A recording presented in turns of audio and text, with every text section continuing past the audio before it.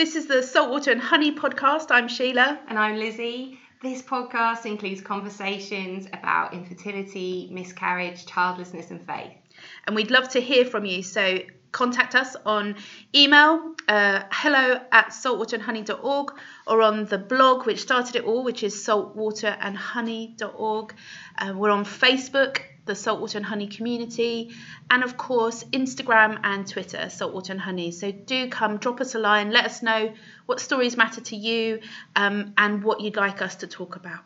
We hope you enjoy listening to this episode. Hello and welcome to the Saltwater and Honey podcast. Today I'm joined by a very, very, very special guest. It's Ellis Matthews. Hello. 3 berries. Yeah, I'm overcompensating. Triple berry. Because obviously I'm disappointed. I'll take those 3 berries. Lizzie isn't here today. Yeah, Lizzie. It's not a competition. Get out of my house. Well, she's not here, unfortunately. She is. She's in your heart. Yeah, she is, always. So Ellis is joining us today because we're going to be talking about how infertility impacts marriage. Specifically ours. Yes, mainly ours. But also today we're recording on Father's Day. And Ellis has been in the national newspaper today. Ta-da! What have you been doing, Ellis? Well, I haven't been doing anything, but my words have appeared in an article about male infertility, and it was something that I sent off a while ago, and didn't even reckon that. I didn't even think, they're going to publish it on Father's Day. Of course, I should have thought that. But actually, it's a Sunday Times magazine, and they had a Father's Day issue with a range of interesting content, #content, including Sarfraz Manzoor's article, which I'm interviewed in, alongside a whole other bunch of men who have gone through infertility and childlessness and are telling their stories. Lovely. And you gave him quite a lot of content which wasn't used, so you put it into a little blog post on the blog Saltwater and Honey. Yeah, medium-sized blog post that I've just posted all the unused bits, all the outtakes, and it's up there on Saltwater and Honey. I want to do like an Oscars. Thank you for your words. You are welcome. No, it's always good. It is always good when we get to hear from you and Dave in particular. Not Dave in particular, as in you and Dave. But it is really helpful, and we know that we've got to keep the men talking. Yeah. Yeah. So welcome. Thanks. Big shoes to fill, but I'm sure you'll give it a good go. Yeah, Lizzie, clown shoes. Okay, this isn't a Tag Lizzie podcast. I love Lizzie. Yeah. I saw her yesterday. I think you're obsessed. So just a side note. So we were at a wedding yesterday, which was wonderful. It was really, really wonderful. And it is quite apt then to be talking about marriage and infertility. Yeah. When we got married, we were very young. Well, I was. That's rude. And notification from Jesus saying condemned. Honour your wife. Yeah. Sorry. You lie. She No. is older than me, though. That's just a fact I'm stating. She's a little bit older than me. This is unhelpful and unnecessary. I mean, I'm already struggling with age. Why would you bring that up? You are more beautiful with every passing day. Oh my goodness, and violence will happen. Right, let's focus. So we're at a wedding. We got married a while ago. We also had a wedding. And you talked about how you liked that their service really acknowledged the kind of challenges that can face people. What jumped out at you in that sense? Because you brought it up. I did, and I suppose I was just saying, when I was a 22-year-old sprightly elf and we were standing at the altar on our wedding day, the vows, which I love in the Christian marriage service, speak of for better, for worse, for richer and poorer, in sickness and in health, etc., etc. And I was probably really saying the better, richer health bits with my whole heart, and quite naively skipping over the worse, poorer death bits. Yeah. But actually, as time has gone on, and as we have struggled in our marriage and with infertility, those bits are really meaningful and really helpful to cling on to, because we've actually committed to one another through the hard stuff. And when you're going through the pit, it's good to have solid words to kind of grasp onto and to go, yeah, we were there, we've shared that moment, and we've committed to that. Yeah, the pit, our marriage. That's what we can call it. Infertility, I would say, is a pit. No, it's just funny. And our marriage is the context for that. The context of the pit, our marriage. In the blue corner. Weighing in at... Okay, so next question. Yeah, so I'm totally now imagining a wrestling match, which we'd be very good at. I mean, marriage tip. Marriage tip, we have always wrestled. Haven't for a while. No. Feeling that about maybe coming on. So let's finish this podcast and get in the pit. Ellis and I are very well suited for wrestling because he has more upper body strength and I have better lower body. So it's basically a tussle till someone falls asleep. I was going to say that. Yeah, no, Sheila's got a mighty strangle. On my legs, my thigh. Okay, my thighs. Zoning in there. Yeah, really focusing in. That's a little treat for our listeners. All four of you, hello, welcome. I'm not getting invited back, am I? No. So infertility. They've obviously heard, they've been our loyal listeners, have heard my version of our infertility story. So do you want to give us your one, and I will try not to interrupt? You want the story from my point of view? Yes, yeah, okay. Please. So Sheila and I married 2005. About 5 years in, we are going for a family. A year after the trying period, we rock up at the doctor's. First things first, your blood tests and semen analysis for me. I do 1, I do 2. I get the results. We're sitting in the doctor's office and she says, you have 0 sperm. That's when the word azoospermia came into our dictionary. And our family dictionary, we write our words in. Yeah, that's the modern day Dr. Johnson. And then begins, well, we remember this differently, but a few months of dealing with that diagnosis, me trying to put a brave face on it, trying to do this whole be strong thing, that not really going very well. And at the turn of the year, going into quite a few months of depression, kick-started with an anxiety attack, a bit of medication, a lot of counselling, and a lot of months later, we moved to Cambridge, having undergone as much of the medical options as we possibly could. So for the acronym geeks, I had a micro-tease to potentially extract sperm from the testy directly from the source, to use in ICSI if it had been successful, but it wasn't. And we finally heard that it wasn't successful on the day that the London Olympics started. And Sheila, for those who won't be able to see her, only I can, is wearing her Team GB hoodie, just to remind me of that portentous day in which the Red Arrows flew over the top of our house because we were living in Stratford in East London, and the Olympics began and our dream kind of ended. Oh, wow. This is like the start of a film. Dramatic, right? That was the most dramatic moment probably of the whole thing, so I like to tell that bit. But when we moved, after the kind of just spending the whole of the Olympic and Paralympic period just watching it, I'd left work because I had to give my notice in. I couldn't really hack it. We moved to Cambridge, and a year after moving in there, had worked through a lot of issues and gone through the whole sort of marriage thing in the midst of that.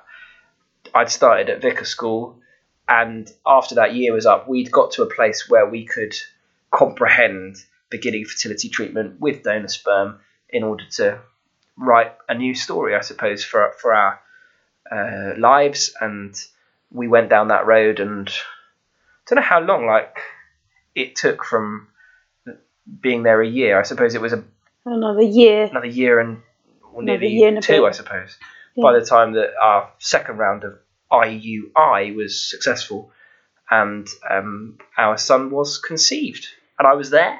Okay, let's not go into... We had an Italian gynecologist who was... Valentina? Very chirpy. She's so lovely. I loved her. We'd gone through a couple, hadn't we? We'd moved from one to another. We settled on her, and she did the business. We had to reject one doctor because I Did not like him. She'd have said no. Yeah, I was like, you are not coming anywhere near my vagina. No.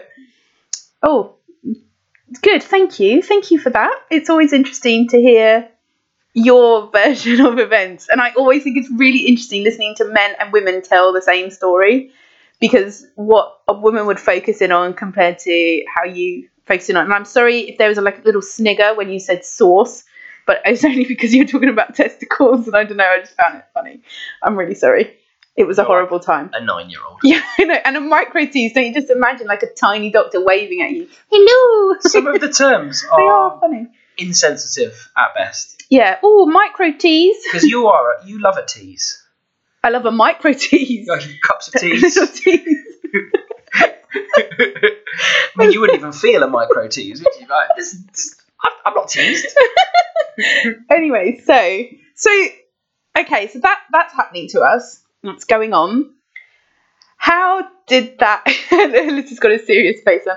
How did that impact our marriage from your point of view? You're going to be so exhausted by the end of this doing all this talking. I love it. This is amazing. Well, how didn't it? Is that a valid response? Don't throw a question back at the questioner.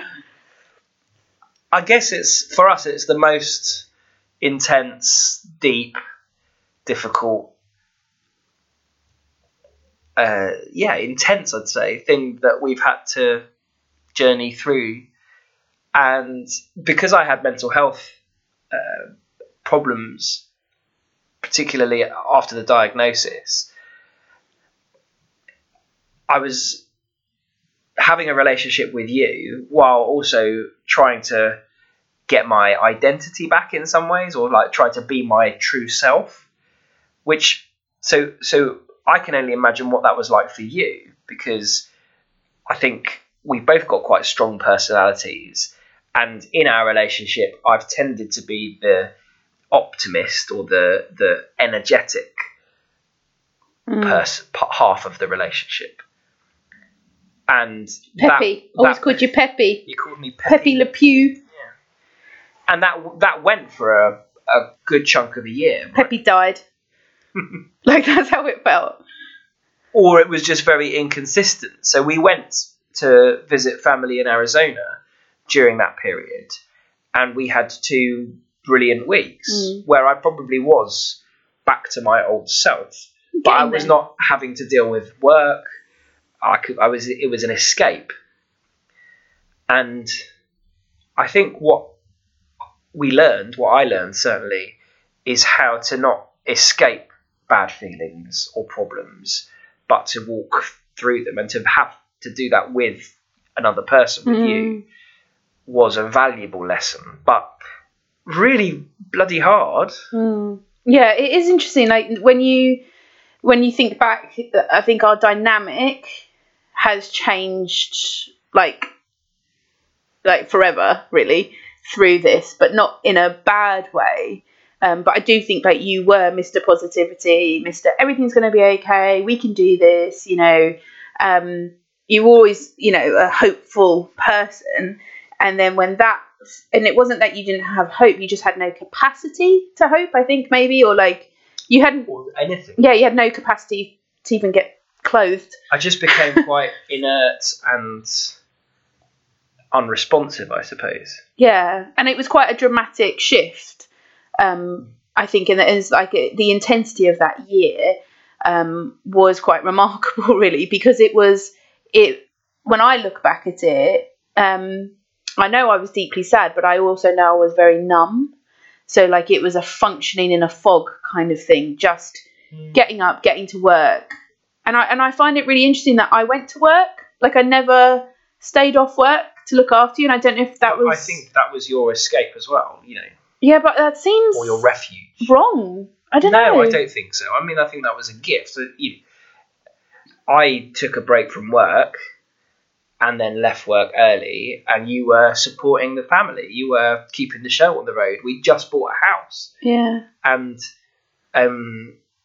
we didn't suffer too hard, really, the financial consequences of my illness and of our diagnosis. We didn't suffer the financial consequences of fertility treatment. All of our treatment was on the NHS in the end.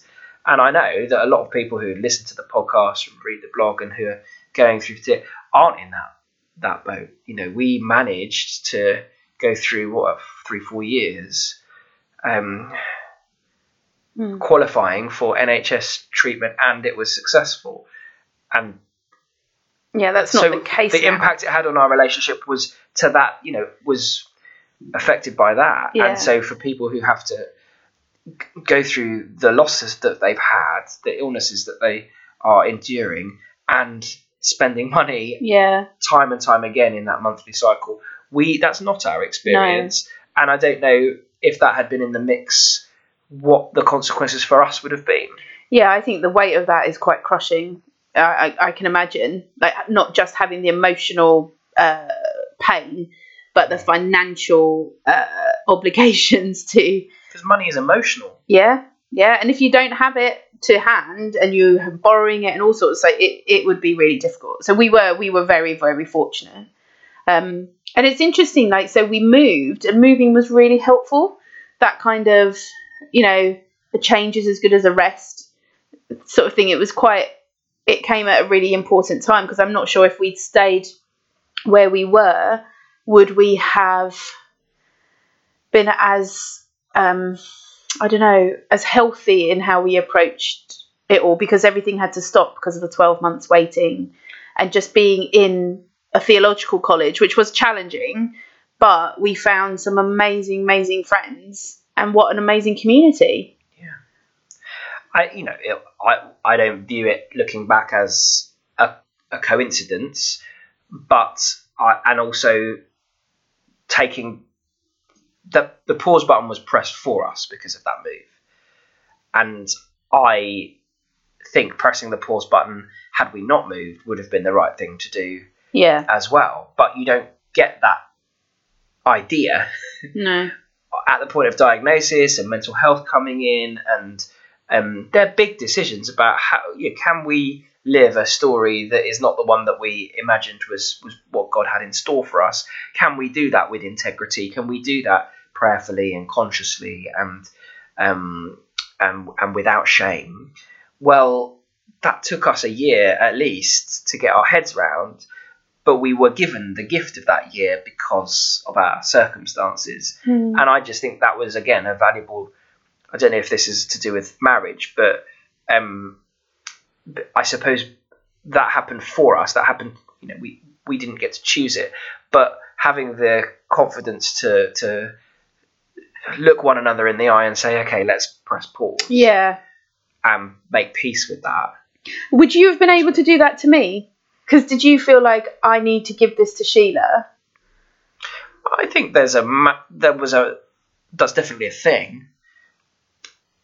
And one of the things that I found hardest going through that was I often thought about our wedding day and my marriage vows, and that had got all caught up with the idea of fathering a child with you.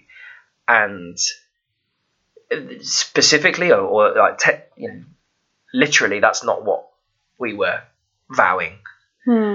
But it was completely the thing that I felt a responsibility to you to provide, and I couldn't genetically. I couldn't. So now I think, well, it's not my fault. I was born that way, and so I can relieve some of that responsibility from my shoulders because it was an impossibility. But at the time, it was one of the things that really was crushing. Now, in the blog post you did today and in the Times thing, they pick out this story of a argument we had where I was like, I told you how angry I was with you and obviously with God and with the situation and stuff. And people seem to pick up on this story for some reason. It doesn't seem normal to others. I know. But what can I talk a bit about that? Sure. It is one of the standout moments in terms of our marriage for me, and one of the worst and best moments in our story of infertility, because it took an amazing amount of courage and vulnerability on your part to say the things that you've been holding on to. I think you say you didn't even really realise until we were having the conversation. Well, no, we'd been doing a thing about confession in our spouses group at college. I'd led a session on confession. And one of the things about confession is that it's a release for the person who confesses that hidden thing that they're harbouring. And it was only after doing that I recognised that's what I was harbouring, and I knew I had to tell you. And it wasn't really an argument as such. No. There wasn't anything I could say in response to say, well, you can't say that. You were unloading a whole load of stuff. And it was really hard to take because you'd been angry at me and you were letting me know about my infertility, which is nothing I could do anything about. And so it was really hard to take, but it was also really, it was a sign of strength in a way that we'd had that conversation, because if you could tell me that, then there were no secrets. There was not going to be any grudge because we could work through it from that point on. And yeah, I think I had anger towards God at various points in those years, and releasing that and in the same way did a lot of good. Yeah. Yeah. Well, it's interesting because I think it was a really helpful moment, because I think the harbouring of the anger just came out in other ways. So it's like, disappointment that you're not tidying up or doing things without me having to ask, and obviously we still have those arguments, but it was definitely weighted more because of that situation. And I think it's worth recognising, what am I feeling here? And it was definitely anger. And we try, I think, as a result of that and other conversations, to not have elephants in our marriage, right? No elephants is one of the things that we said. And on our honeymoon, we brought back from Sri Lanka a wooden elephant. I don't know where it is now. Is it over there? That has sat in our fireplace in our front room for the whole of our... There's an elephant in the room. There was always an elephant in the room.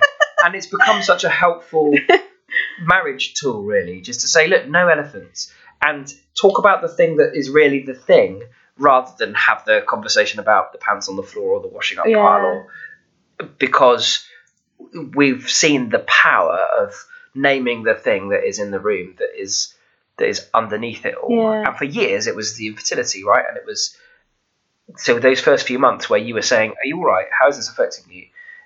Asking me questions, and I was numb and not able to say how I was feeling because I didn't know. And then it all came out. Well, now we're a lot more mature, I think, about getting to the real thing before. Yeah, I think we've found a bit more of a balance in that. I think previously you probably let me do what I wanted a lot of the time, probably like for a quiet life. Ellis loves a quiet life. But like, I am a big personality in that sense, so I always know what I want, whereas you don't always know what you want. You're very good at letting me know what the standard is. Yeah, but I guess that what's good is, I think, and also harder, is now you know what you want better. I think you have discovered more, like, it's still probing, but I think it's good, and that is a hard thing going through infertility, like you said, like where you can get on a bit of a steamroller. Okay, right, we're going to do this and this, this and this. And I think for men in particular, to say to their partner, I think we need to press pause, or I'm not sure about this, or how are you feeling about this, rather than just doing. That is really hard, but actually I'm really grateful that I think we confront things in a more balanced way now, which is still a battle because you have to hear each other and hear hard things. And we work at different paces emotionally. Yeah. So for you, it's having the patience to allow me to understand my emotions in a situation. Yeah. Which is, I get, really annoying. And for me, it's to really work at understanding my emotions and to speak up. Yeah. And not just to get on the Sheila train, but to... It's a great train. It's the Sheila and Ellis train. The Sheila and Ellis. It's a double-decker. A double-decker train, like the ones in America. Yes, they have them. Run, baby, Sally. run. Oh, yeah, I don't know. It's a Mustang. Oh, it's a Mustang, sorry. Okay, Mustang, sorry, is a great... Mustang, sorry. Okay. Now, marriage. We can't talk about marriage without maybe talking about sex. Sex. Oh, we can talk about marriage without talking about sex. But the male, and don't feel you have to go into any detail. But like, how did infertility affect your view of sex and marriage, like linked in? Oh, I don't know. I didn't tell him I was going to ask this. How did infertility affect my view of marriage and sex linked in? Yeah, like as in sex. Yeah, sex. Sex, Ellis. You keep talking This is stuff for dreams. while I'm thinking. Because obviously, Lizzie and I talked about how it affected us. Yeah, I listened to that episode. Yeah, it's just for pleasure. Featured well. Because you were obviously having, your micro teeth. You got, you're finding out you've got no sperm. Like, how did that affect you as a man? And the desire of sex. This is weird. I don't know. I suppose if you're dealing with difficult emotional stuff, it has an impact on you physically. And so we have both experienced fluctuations in our sex drive and therefore our sex life while going through different stages of stuff. A body's a body, and so all the medical procedures and all that, I don't think that had a lasting impact and didn't create any problems for me, certainly. Desire and all those sorts of things. Well, to me, sex is bound up in our relationship, and so it's much more how our relationship is that affects that for me, intimacy and closeness and where sex comes into play. It's not about what sex is for. Okay. As much, I think. So what would you give as advice to a couple who are finding out they're going through infertility, so they're in that darkest place? What advice would you give to a man in particular, because there is that very different emotional and physical responses? So what advice could you give them? I think the best advice to give a man at the beginning of that journey is to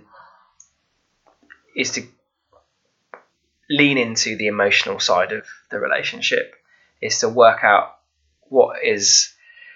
how you're feeling about it and prioritize that, rather than going down the road of, well, we've got this number of times to do this sex thing to improve our chances. You have to guard your heart in marriage, to guard your heart, and that's because that's what you give when you marry someone. And yet remember that the medical professionals, the clinicians, the people, the fertility experts are going to encourage you to just do A and then B and then C and then D. It's a process. It's a linear process. And we're going to try every avenue until we get the positive outcome. They're not advocating for the healthiness of your marriage, your emotional well-being. Other people will look after that, and you can get counselling, and that's all good. But when you're on the fertility treatment journey, you and your partner are responsible for guarding your hearts. And so doing those selfless things that you know that your wife, your partner, will love and will make them feel special and seen as a person in the midst of that, and not just that you are two bodies trying to reproduce. Or in my case, that was not part of the equation. We had to get around the idea of donor insemination and how that will affect our relationship. But if you're still in the room, then don't forget to guard your heart, I suppose. Yeah, no, I think that's really good. I think something I'm really grateful for is that we got to a place where I think we'd kind of said, if this doesn't happen, our relationship it is more important to us. Like the marriage, the relationship is the important thing, and it would be wonderful to have children. But if we don't, we can have a beautiful life together. we can have life in all Absolutely. its fullness together. Yeah. And I'm grateful we got to that place, because I think it's a place to keep coming back to, because you can, even now being parents, get caught up in that and forget it's the marriage that's that kind of foundation for all of that. My last question before we finish up, so if you've got any last thoughts, I'm giving you time, is I'm wondering if you could just sort of say something perhaps about being an infertile father. Like, if that's something, how have you processed that? Yeah. So I'm super chuffed to be a dad, and I'm the only dad that our son has, and it's a awesome responsibility. And I was there when he was conceived. I was there when he was born. So I've been fully involved in the first 4 years of his life, and I want to be present, and I want to be around, and I want to enjoy all those moments as he grows up. And being infertile hasn't detracted from any of those moments and those memories in the slightest. I would say, hand on heart, it hasn't impacted the bond that we formed and the relationship that we have and the silly things that we do. It has made me thankful, I suppose. It has made me feel a great responsibility to be a parent to him because of the journey that we've gone on. I wasn't really that worried once we decided to go down that route about that I would feel less than or unworthy of being our son's father. And I guess I'm often asked, did you worry about that? Were you sure? Tell me what you think, because I don't think I ever, once we made the decision, I don't think I was that insecure about it. It's flared up like in conversations and jokes, I suppose, down the way, but it's an easy thing to kind of go to and just say, oh well. But we've not really done that. I would say it's been pretty good on the whole. Yeah, I'm looking at you to. I know, but I'm not sure. You're suddenly speaking. Well, I'm just sort of wondering. Yeah, do you need some affirmation there? Perhaps Well, it's more about am I recollecting that? Yeah, correctly? No, I definitely do, and I think I think all the things that you think will be an issue haven't. There's definitely been, it would have been wonderful for you to have a genetic connection, but you have a very deep connection with him, regardless of that. And I think that's super special. Like, you have this bond which is there, which is not a biological one, but it's almost like it's even more because it's a choice. It's your choice to adore and love him the way you do. And I wonder, I think it maybe as he gets older, perhaps, and his nature and nurture stuff is less evident or more evident. I don't know. And it's hard as well to see, is he like me, or is there something? I blame everything negative on the donor, so it's fine. But yeah. And we had the ridiculous experience when he was very young of people saying that he looked like me. Oh yeah, all the time. And it happened quite a lot, which on the one hand was annoying, and on the other hand was affirming in a way that people could see something of me in him, even though we knew and would tell people appropriately that wasn't the case. But also, I don't know, along the way we got godchildren, godsons. Yeah. And I remember you being really impatient for godchildren, much more so than children for a large number of years. I really wanted to be a godmother, and when we were asked for the first time, and then I've lost count now of how many godchildren we have. We get a lot. But there's for me, because I'm not genetically related to my son, the experience of being a godfather is a strong about forming that bond with someone else's kids, and being given some responsibility and praying for them and being a father figure was a formative experience. That's actually a really good example. Yeah, like because we got to love them as parents, but like extended parents. Yeah. No, thanks, love. Oh, this has been good. We've not argued really on record. Yeah. It's not done yet. Yeah. No. This is great. Obviously with Miss Lizzie, but we'll get her feedback. Well, I hope I can come back on the podcast again in a few years. Your millions episodes. Yeah. Maybe.